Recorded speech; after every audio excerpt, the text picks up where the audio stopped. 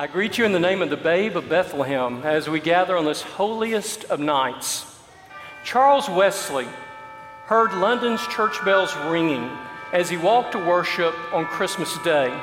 The joyful noise inspired him to write a nativity poem that was later put to music. Hark, the Herald angels sing, has become one of the best known and beloved hymns of the church. And its majestic imagery, dense theology, and joyful music continue to inspire the church today. We are called to hear the herald angels declare, peace on earth and mercy mild, God and sinner reconciled, light and life to all he brings, risen with healing in his wings, born to raise us from the earth, born to give us second birth. Hark, the herald angels sing, glory to the newborn King. The hymn begins with the command, hark. Now, boys and girls, I need your help with that word. I want you to say it with me on the count of three. The word is hark. 1, 2, 3, hark. Great job. But it's not a word we use much in common conversation. Most of us would be challenged to give it a definition. It originated as a command that hunters gave to their dogs. They would say, hark back, and it meant to retrace the trail in order to regain a scent. Over time, it morphed to mean memory, to remember, to go back and to recall yesterday. You may have heard in movies or in books how we hearken back to yesteryear. But memory is powerful. It is more than just nostalgia or emotion. We remember, we recall, we recollect, we bring the past forward into present, and we recognize it still has the power to transform our lives.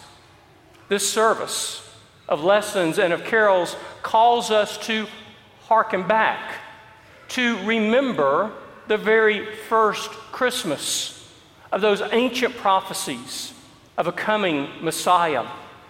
The archangel Gabriel appearing to Mary and to Joseph, the Immaculate Conception, the holy couple's journey to Bethlehem, no room in the inn, the virgin birth, an angelic chorus, shepherds in their field, a natal star, wise men from the east.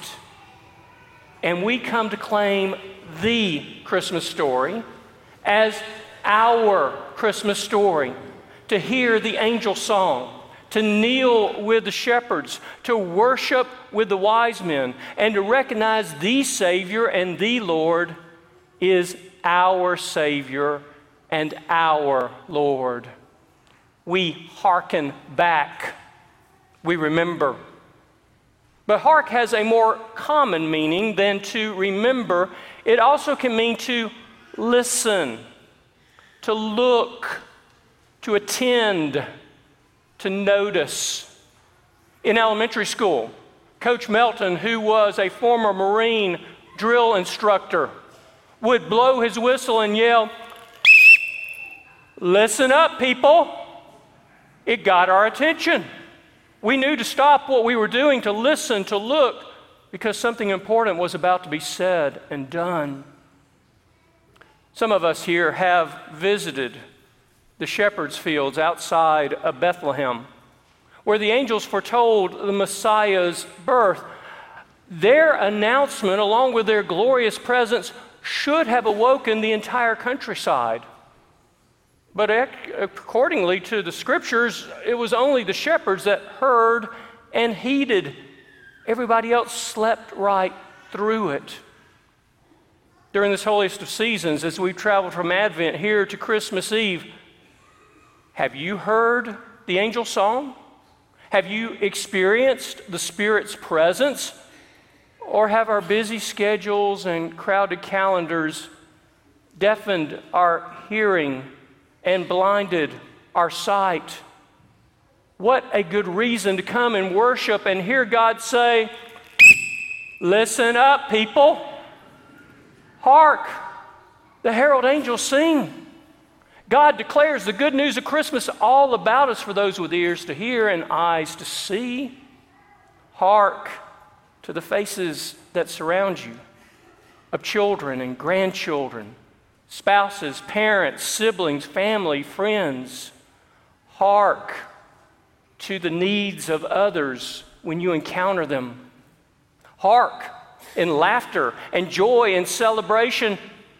Hark in grief, sorrow, and pain.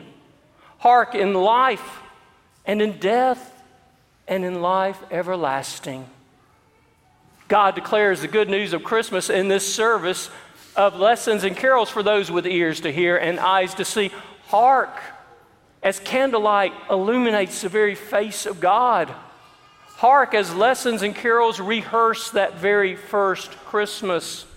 Hark to the scent of cut fir and holy smoke.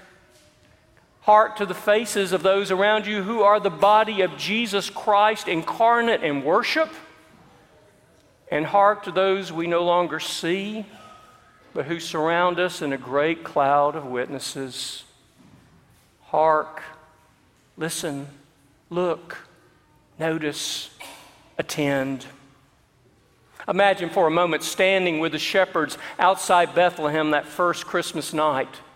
We're watching over our flocks when suddenly an angel of the Lord appears. The glory of the Lord shines all about us, and we are terrified. And as a people who have come out of a darkened world into this sanctuary filled with light, we hear the angel declare over our lives, "Don't be afraid. Fear not. Behold, I bring you good news of great joy that will be for all the people. For unto you is born this day in the city of David a Savior, who is Christ the Lord." And then a great crowd of the heavenly host filled the skies and began to glorify God by saying, "Glory be to God on high, and on peace, goodwill to all."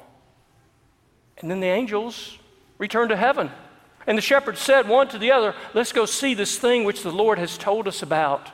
And they traveled to Bethlehem, and there they found the holy couple and the baby lying in a manger, just as the angel had foretold. And they returned back to the fields to care for their flocks, glorifying God and telling everyone of what they had heard and what they had seen. And so do we this evening. We gather in this service to hearken back, to remember that very first Christmas. We come to hark, to pay attention to what God is doing in our midst. And we do come to hear the angel song and to kneel with the shepherds and to worship with the wise men and to know what God has done for the world and for each of us, that the Savior is Lord, is my Savior and Lord. On this day of all days, in this service and in this moment, hark, the herald angels sing. In the name of the Father, Son, and Holy Spirit. Amen.